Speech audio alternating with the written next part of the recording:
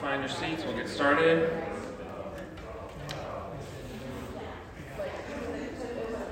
Yes.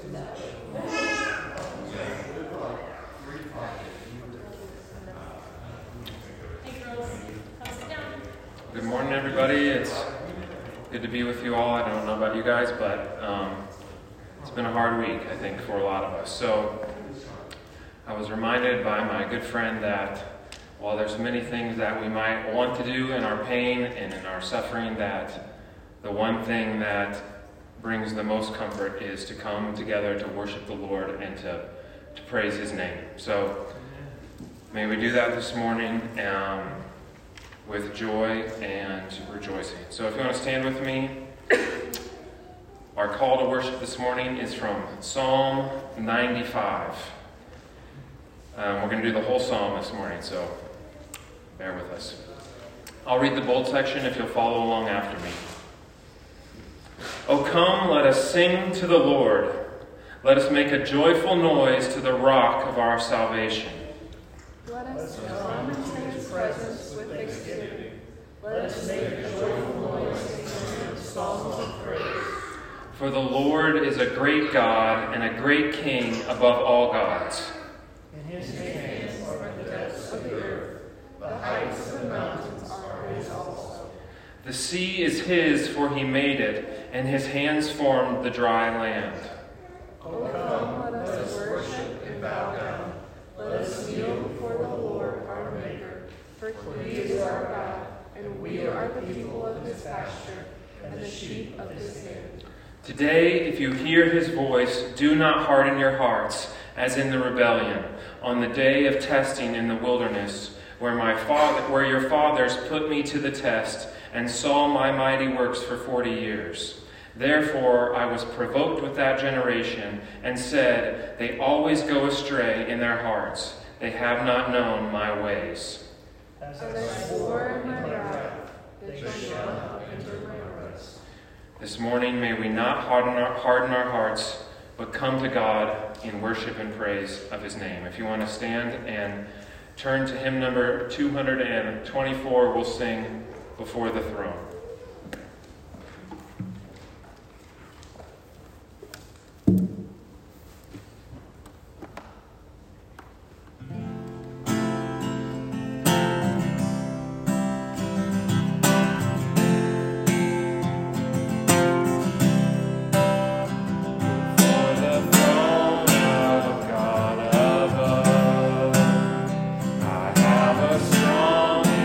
Perfectly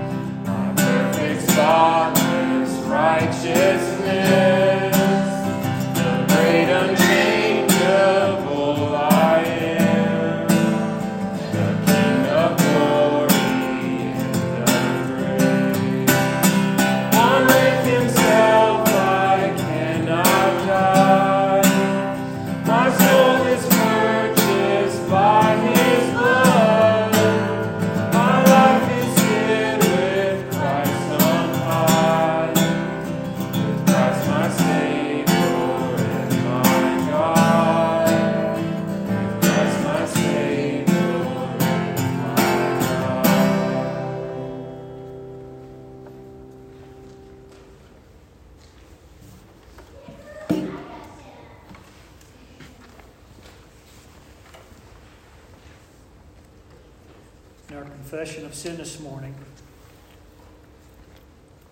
we are brought to Isaiah 53, a pretty awesome message. Surely he has borne our griefs and carried our sorrows. Yet we esteemed him stricken, smitten by God, and afflicted. But he was pierced for our transgressions. He was crushed for our iniquities. Upon him was the chastisement that brought us peace, and with his wounds we are healed. All we, like sheep, have gone astray. We have turned every one to his own way, and the Lord has laid on him the iniquity of us all.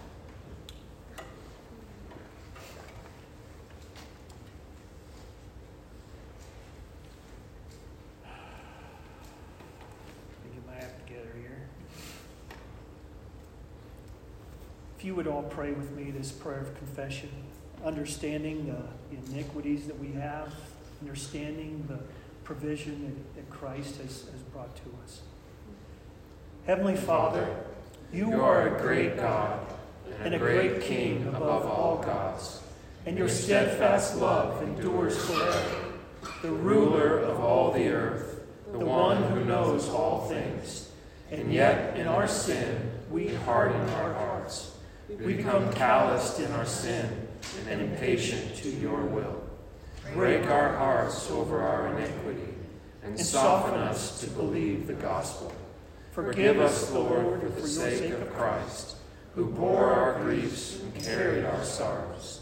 And by the power of your Holy Spirit, help us to look to Christ and live.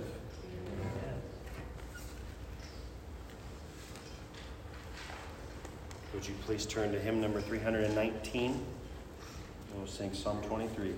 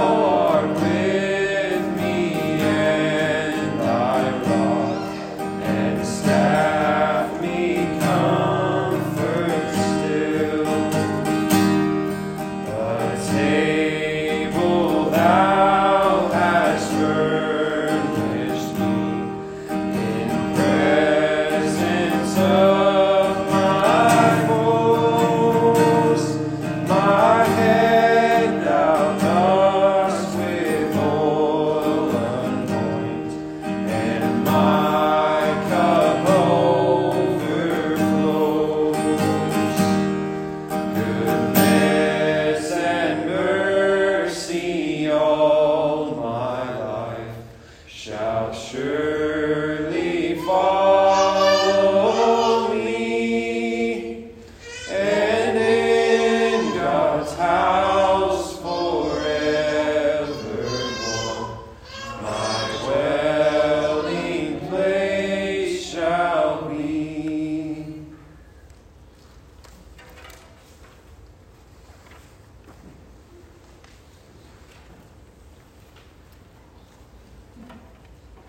Galatians 3.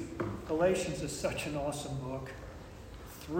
Chapter 3 makes it so clear that there is nothing that we can do by following the law to make us any more pure, to make us any more righteous, to make us any more holy before a holy God. For all who rely on works of the law are under a curse. For it is written, "Cursed be everyone who does not abide by all things written in the book of the law and do them." Now it is evident that no one is justified before God by the law, for the righteous shall live by faith. But the law is not of faith. Rather, the one who does them shall live by them. Christ redeemed us from the curse of the law by becoming a curse for us. For it is written, "Cursed is everyone who is hanged on a tree, so that in Christ Jesus the blessing of Abraham might come to the Gentiles, so that we might receive the promised Spirit through faith." Could we pray? Heavenly Father,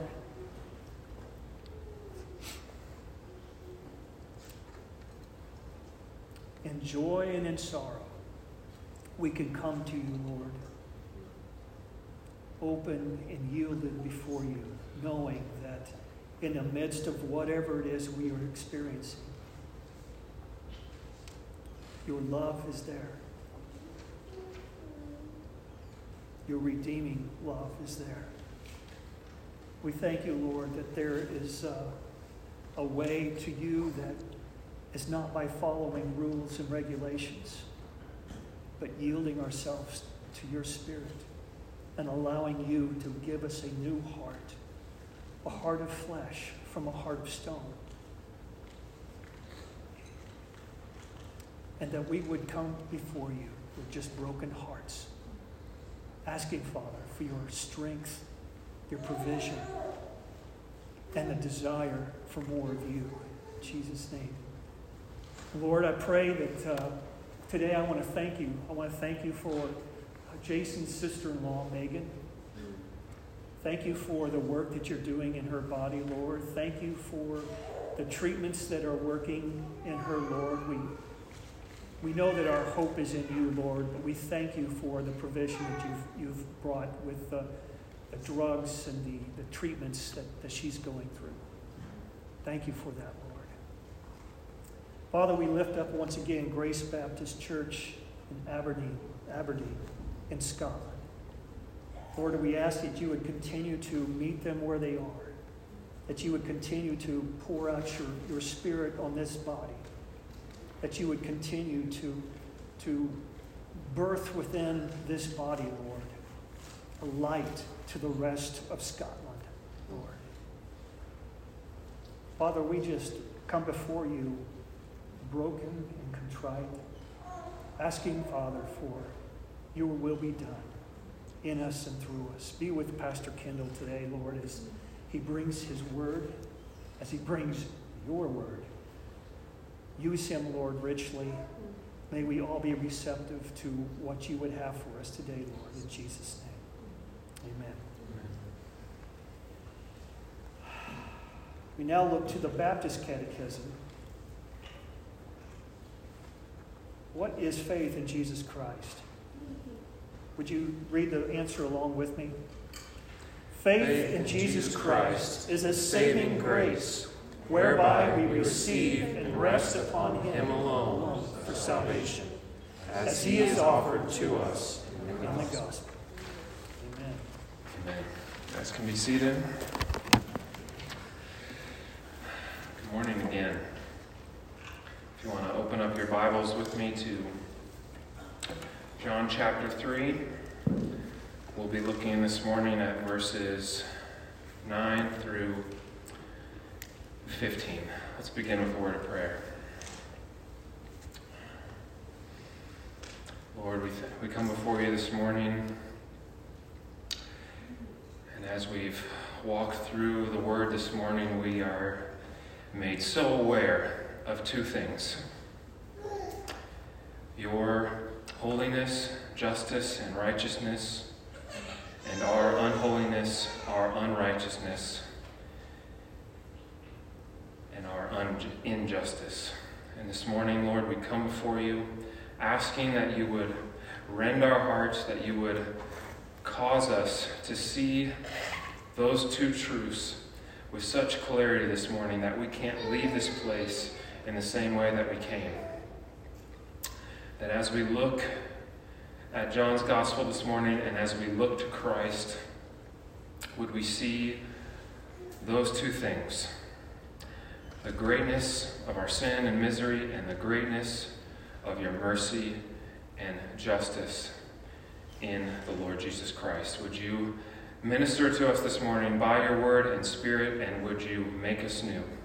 In your name we pray. Amen. Amen. We come this morning to one of my favorite sections. Last week was maybe one of my top favorites. This week might be up there as well. And it's really a continuation of what we've gone through in John's Gospel, really starting all the way back at chapter 2, that we've seen these signs that Jesus has performed, turning water into wine, cleansing the temple. And then we came to this passage at the end of chapter 2, where we see these people believing in Jesus because of the signs that he does, but he does not entrust himself to them.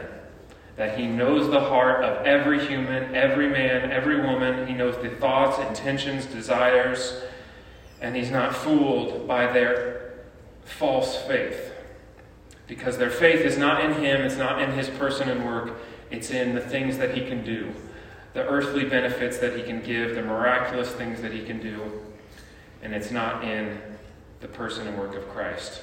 And then last week we saw an example of what this faith is in the man Nicodemus, that he's a ruler of the Jews, he's a religious man, he knows all the right answers, he's memorized a good portion of the Old Testament, he admits these great things about God, that he can work signs, that he can do wonders, that he's sent from God, and yet we see Jesus confront his very soul, and we see that he's not born again.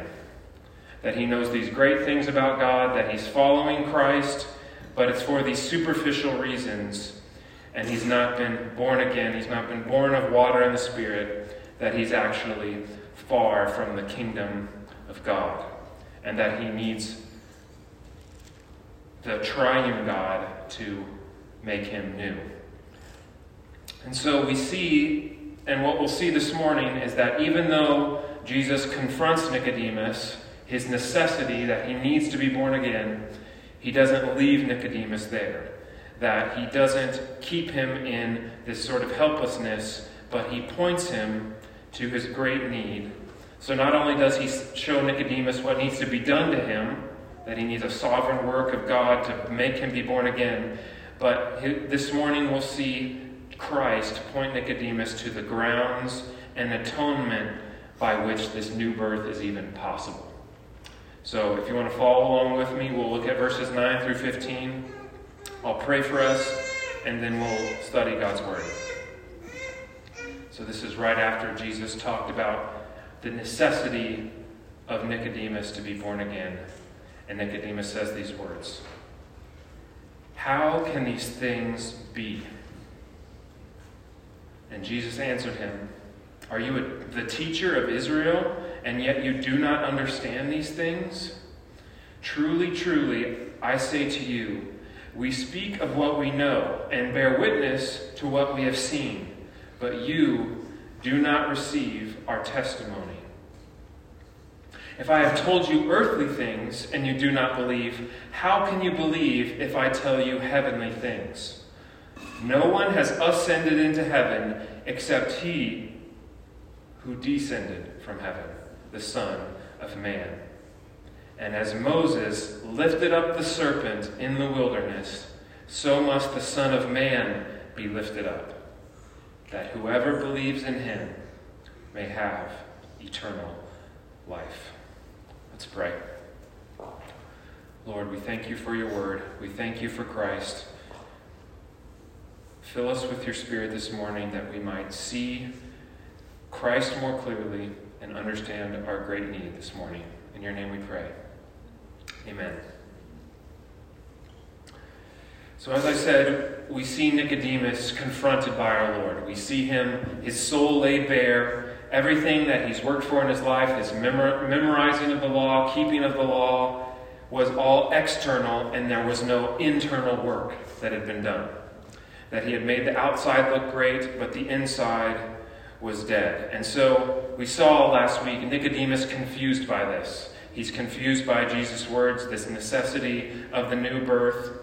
But as we'll see, that it's just very interesting what the first thing Nicodemus says is. If you look at verse 9 there, Jesus had just told him that no human effort can get him into the kingdom, not being born into the right family, not working his hands to the bone, that he is helpless without the Spirit of God working in his soul. And notice what Nicodemus didn't say. He didn't say, "You're right." He didn't say, "You're right, I need a sovereign work of God in my heart." He didn't humble himself. He asked this question. It's almost, he's confounded. He said, "How can these things be? You mean that I've kept the law my whole life? All these people have been following me. I was born into the right family. I'm a Jew of Jews, and it means nothing. You're saying all these external things mean nothing." And Jesus, in verse 10, confronts this when he says, "Are you the teacher of Israel, and yet you do not understand these things?" He's basically saying, you've missed something. You've missed something. You've missed really the whole thing. That you're the teacher of Israel, and yet you don't understand.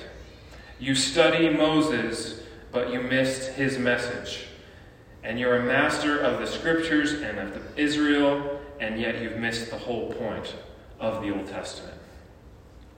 And that's what Nicodemus had missed. And that's what Jesus is saying in verse 11, that Nicodemus had missed the whole point of the Old Testament scriptures. That he knew the scriptures, he'd searched them, but he'd failed to see what the scriptures were pointing to. What their goal was, what their scope was, what their aim was. That the Old Testament was not written mainly for good moral teaching, its ethics and wisdom, for its history of earthly Israel, but to show the helplessness of sinful humanity apart from God and the necessity of the person and work of the great mediator, the Lord Jesus Christ. And Nicodemus had missed this. And if you want to turn just a couple pages to John chapter 5, verse 39, we see Jesus confront this with other Pharisees. He says these words, "You search the scriptures because you think that in them you have eternal life. But it is they that bear witness about me." That the Pharisees could search the scriptures all day. They could memorize the scriptures. They could read the Bible all day long and miss the whole point of the scriptures. He'll later go on in verse 46 and 47. He'll confront them because they're seeking the glory of man and not the glory of God. And he says these words, "For you believed Moses, but if you believed Moses, you would believe me, for Moses wrote of me. But if you do not believe my words, but if you do not believe his writings, how will you believe my words?" That what Christ is saying here, that they've searched the scriptures, but they missed Christ. They searched Moses, and they put their hope in Moses, but it's actually Moses that will condemn them, because Moses wrote of Christ. So Jesus here is confronting Nicodemus that he's missed the whole point of the scriptures. He's forgotten about his sin. He's forgotten about his need for a Savior. He's tried to follow the law to be made right with God, but there's no life in him. That the Savior of the world, the Son of God incarnate, was standing right in front of him, and he'd missed the whole point. He'd missed the whole point. That the light of the world, the Savior of the world, was there in his midst, and he had missed it. He had missed it. But we see that Jesus does not leave Nicodemus here. That he gives hope. And we see in verse 11, Jesus say these words, "Truly, truly, I say to you, if we speak of what we know and bear witness to what we have seen, but you did not receive our testimony." What is Jesus saying here? It's kind of cryptic. It's not that Nicodemus and the Pharisees didn't know Jesus' message. It's not even that they didn't understand Jesus' message, what he came to do, but they did not accept it. They were unwilling to accept it. And we can ask ourselves why. Why was Nicodemus missing the light? Why was he missing this one who had come into the world to save sinners? And all we have to do is go a couple verses down to chapter 3, verse 19, where Jesus will say these words, "This is the judgment, that light has come into the world, but the people love the darkness rather than the light, because their works were evil."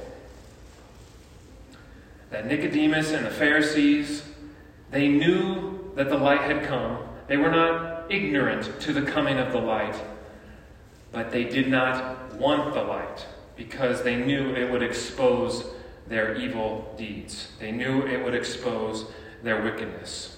And so we see Jesus in the next verse make an argument from the lesser to the greater. That if Nicodemus can't understand these simple truths of the Christian faith, the new birth, the necessity to be born again, the power of the Spirit, how is he going to understand the more weightier truths of the faith? And so he asked this rhetorical question. If I've told you earthly things and you do not believe, how can you believe if I tell you heavenly things, right? This is a rhetorical question. If you can't believe these simple things, how can you believe these more weightier truths? And the answer is, there is no way. If you can't understand the simple, you will not understand the weightier things. He's saying it's impossible. As Paul will say in 1 Corinthians 2, the natural man cannot understand the things of the Spirit of God, for they are spiritually discerned. That the natural man can't understand the things of God. The simple things, the weighty things, the natural man cannot understand the things of the Spirit of God. That they are spiritually discerned. That it requires an act and power of the Spirit. And so I told you that Christ was going to give Nicodemus hope. You might be thinking to yourselves, this seems pretty hard. This seems pretty harsh of Jesus, right? He said he needed to be born again. He said that the new birth is a sovereign work of the triune God. He said that Nicodemus is the teacher of the law. This would have meant that he was one of the master teachers. He was not just a regular Pharisee. He is the teacher of Israel. And yet he doesn't understand. And Jesus, as we said last week, he knows what Nicodemus' great need is.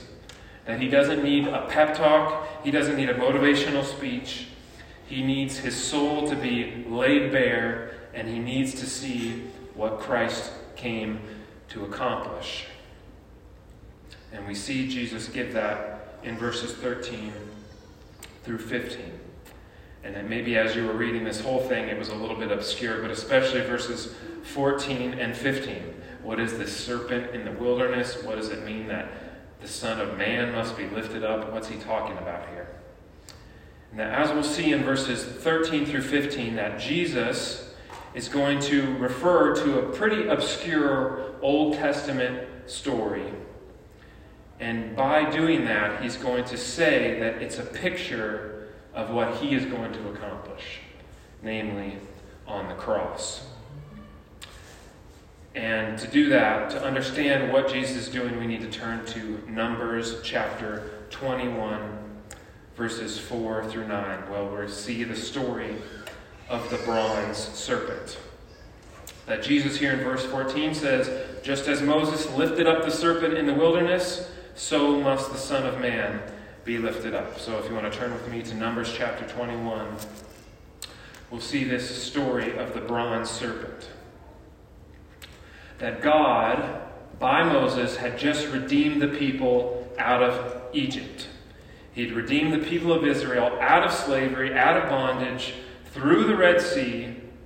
That he had rained miraculous manna, bread from heaven, to sustain them on their wilderness journey. but the people became impatient. They became hard-hearted. They became evil in their thoughts. It says that they spoke against God and against Moses. That they actually wanted to go back to Egypt. They wanted to go back to slavery. That they didn't like this redemption that God had worked in their lives. That they actually despised God. They despised His bread. They were sick of this miraculous bread that God was raining down from heaven. And they became impatient. And they spoke against God and against Moses. And we see there in verse 6, it says, "Then the Lord sent fiery serpents among the people, and they bit the people, so that many people of Israel died." That God sends fiery serpents among the people, and they bite the people, and they die. Now, this imagery of fire and serpents is throughout the Scriptures, right? Fire in the Scriptures is usually a reference to God saving people through judgment. God saving His people through judgment. We can think of in the book of Genesis with Lot and his family, right? They're in Sodom and Gomorrah. God is going to pour down fire and destroy and judge the people of Sodom and Gomorrah for their sin. But through that fiery judgment, He saves Lot and his kids. Also in the book of Daniel, we hear of Shadrach, Meshach, and Abednego, right? Who will not sin. They will not bow the knee to the idols. They will not worship other gods. And because of that, they're thrown into the fiery furnace, where the person that threw them in is killed because of how hot it is. But through that fire, we see them saved. So fire is this picture of God's judgment, but salvation through it for His people. And serpents, as we know, are also prevalent throughout the Scriptures, going all the way back to Genesis 3, to the garden, to the fall into sin. And here, we see them as a picture of the people's sin. They're a picture of the people's sin. That God sends these serpents as a judgment on the people. Fiery pictures of the people's sin. That they had spoken against God, and this is a judgment. And we see in verse 7, the people cry out for mercy. The people cry out for mercy. They see their sin, and they call out for intercession and for salvation. You can see that in verse 7. The people came to Moses and said, "We have sinned, for we have spoken against the Lord and against you. Pray to God that He take away the fiery serpents from us." And so we see Moses, he prays for the people, he intercedes for them, and he tells God to have mercy on them. And God tells him this in verse 8. He says, this is what the Lord said to Moses, "Make a fiery serpent and set it on a pole, and everyone who is bitten, when he sees it, shall live." So Moses made a bronze serpent, set it on a pole, and if a serpent bit anyone, he would look at the bronze serpent and live. What does this mean? Is this some sort of weird idolatry that God's instituting? He told Moses to make a bronze serpent, a fiery bronze serpent, put it on a pole, and that if you look at the pole, if you look at the serpent, you'll live. That anyone who is bitten would be saved by this simple act of looking to this serpent. What does this mean? What is going on here? Because we see Christ say, "Just as the serpent was lifted up, so must the Son of Man be lifted up." And if we said before that the Old Testament is not just about ethics or morals, it is pointing to Christ and His work, we have the answer to that question. Now, what is going on here in the book of Numbers is an acted out picture of what Christ would do in His atoning and substitutionary death on the cross. That Christ, the one who knew no sin, would become sin on the cross. That He would come to a sinful people, the one who knew no sin, And on the wooden pole of the cross, he would become sin for his people and take the fiery judgment that they deserved. And as we read this morning, he became accursed for us.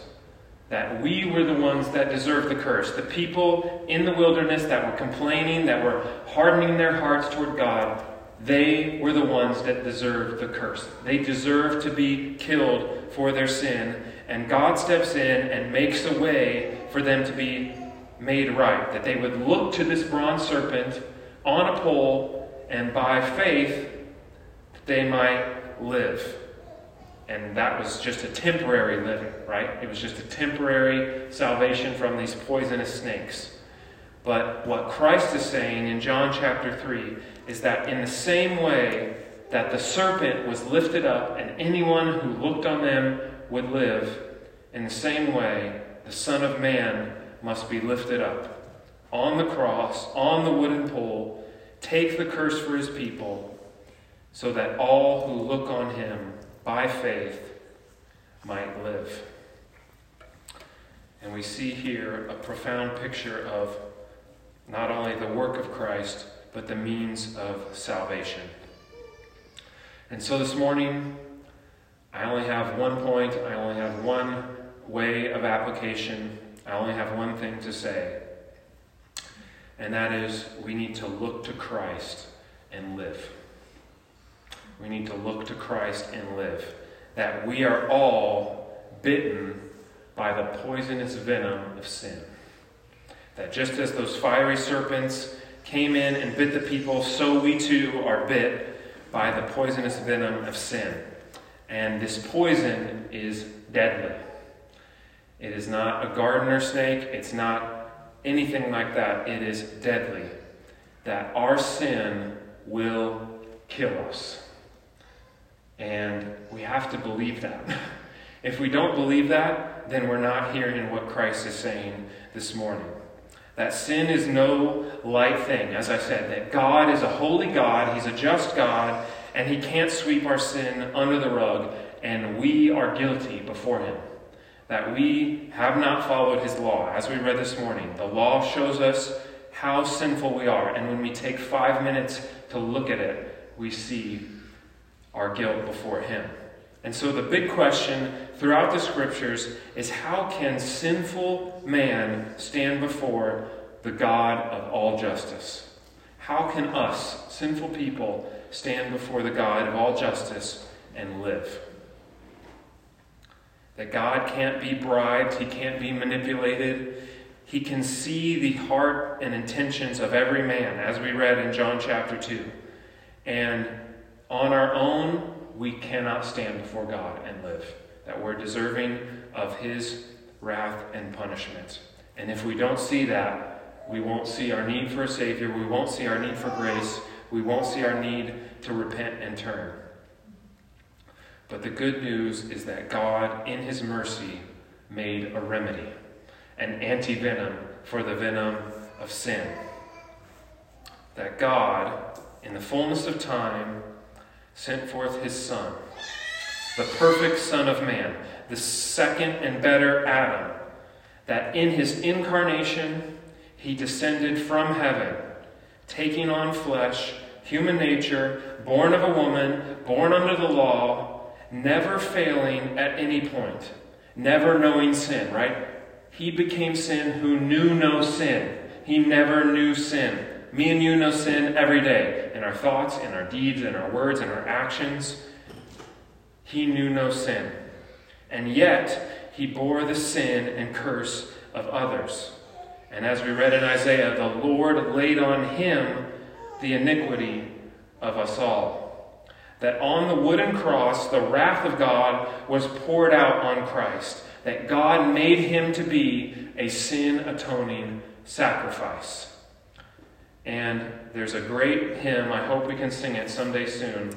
It's in our hymnal, hymn 154, taken from Isaiah 53. The song is called Stricken, Smitten, and Afflicted. Hear these words. stricken, smitten, and afflicted. See him dying on the tree.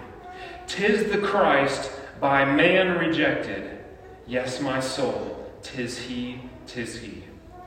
'Tis the long-expected prophet, David's son, yet David's Lord. By his Son, now God has spoken. 'Tis the true and faithful word. Tell me, ye who hear him groaning, was there ever grief like his? Friends, though fear his cause disowning, foes insulting his distress. Many hands were raised to wound him, none would interpose to save. But the deepest stroke that pierced him was the stroke that justice gave. That the deepest stroke that pierced him was not the Roman soldier, it was not the Jews that said, "Crucify him," it was God the Father pouring out his wrath for sinners on the Son. As we read in Isaiah, it was the will of God to crush him so that he might see his seed and be satisfied. That God in his mercy made a way that for all who look to Christ on the pole by faith might live.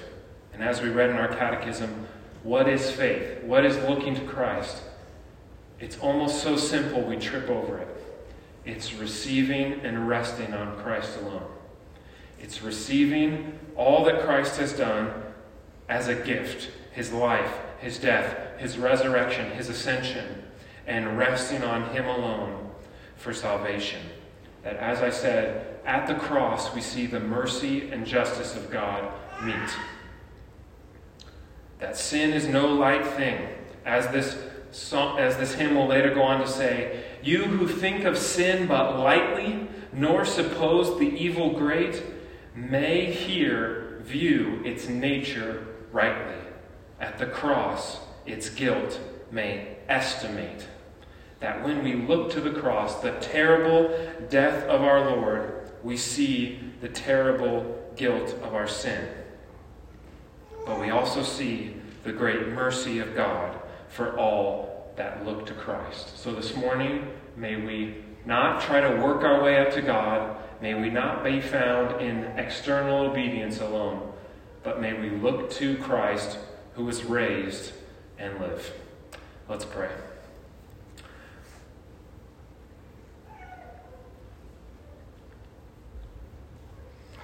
Heavenly Father, we come before you this morning and we see the greatness of our sin and our misery. And if we can look at the cross and take it lightly, then we've missed the cross. Help us this morning to see the weight of this perfect, sinless Son of God who knew no sin, bearing the weight that should have been ours, taking the curse that we deserved so that we might be made right with you. Help us this morning to not try to trip over the simple message of faith in Christ. May we look to him and live. And may that not keep us in the state of our sin, but may we press on by the power of your Spirit to life and eternal bliss, where we have hope outside of this world, outside of our sinful bodies. May we look to Christ this morning and receive him and rest on him alone for salvation as he's offered to us in the gospel. We pray all these things in your Son's name. Amen. And so this morning, as we come to the Lord's Supper, we're reminded of John 6, where Jesus said, "I am the true manna. I am the true bread that has come down from heaven."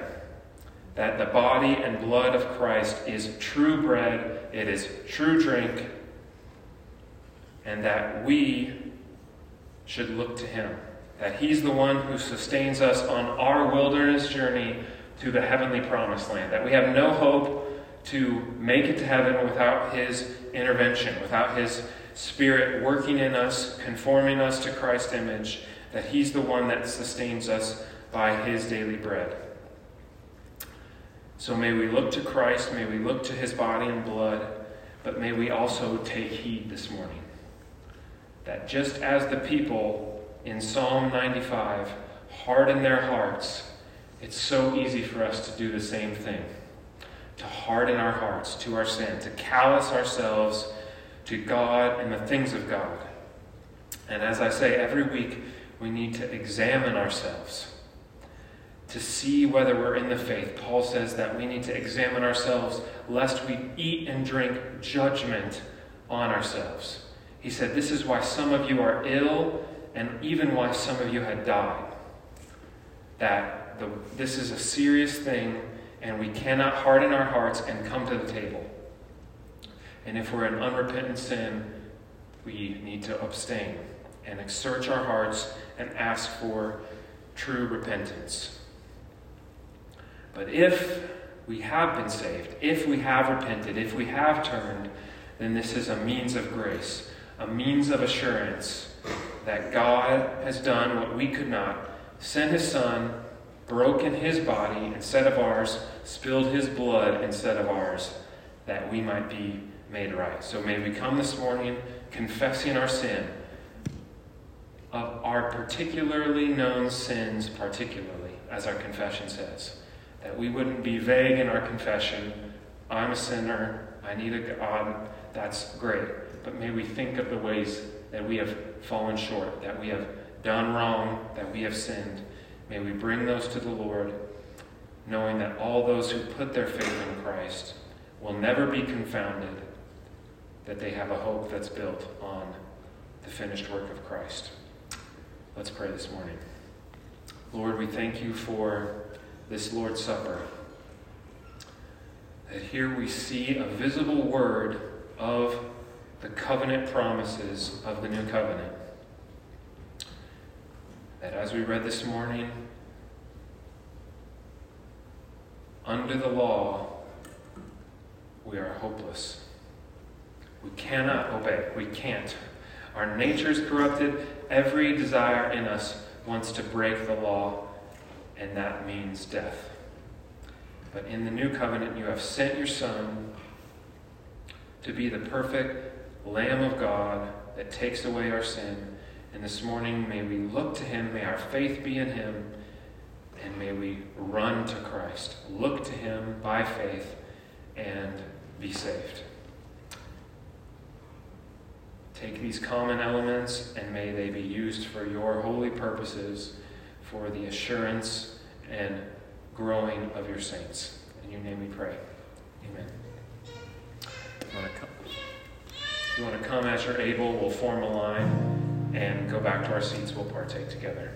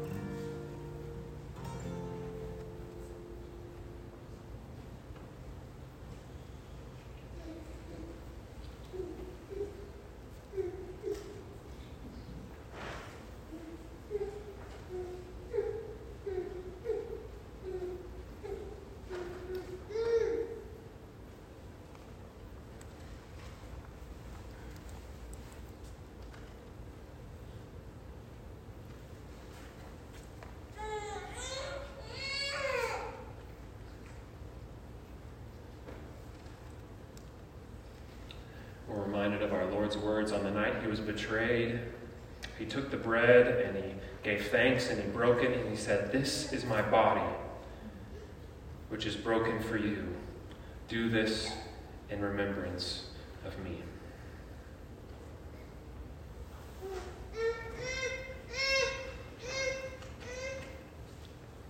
And in the same way, he took the cup after supper, saying, "This cup is the cup of the new covenant, poured out for you.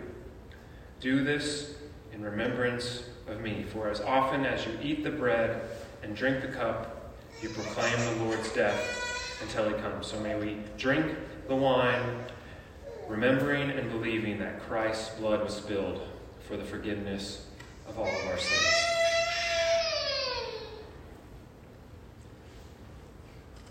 Amen. If you want to stand, we will respond to God for this great act of salvation. If you want to turn in your hymnal to number 214, we'll sing, "It Is Well."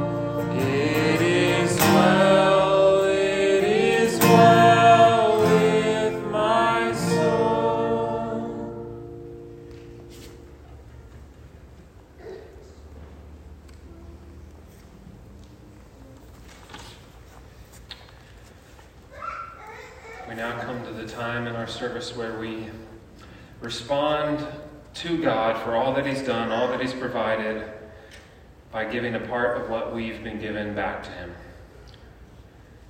Let's pray for our tithes and offerings. Lord, we come to you this morning aware of all the ways that you provided for us and how often we take those for granted. This morning, may we respond to you in worship, giving a part of what you've given to us back to you so that your kingdom might grow and your saints might be edified and people that do not know you might come to faith in Christ. We pray that you would use these humble gifts and offerings for your purposes. In your name we pray. Amen.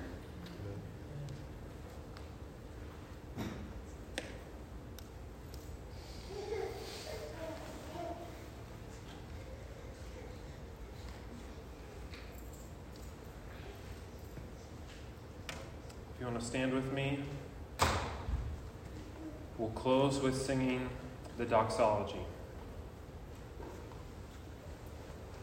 Praise God from whom all blessings flow. Praise Him, all creatures here below. Praise Him above, ye heavenly hosts. Praise Father, Son, and Holy Ghost. Amen. Receive this benediction from Psalm chapter 2. Now therefore, O kings, be wise. Be warned, O rulers of the earth. Serve the Lord with fear and rejoice with trembling. Kiss the Son, lest he be angry and you perish in the way, for his wrath is quickly kindled. Blessed are all who take refuge in him. Grace and peace as you go this morning.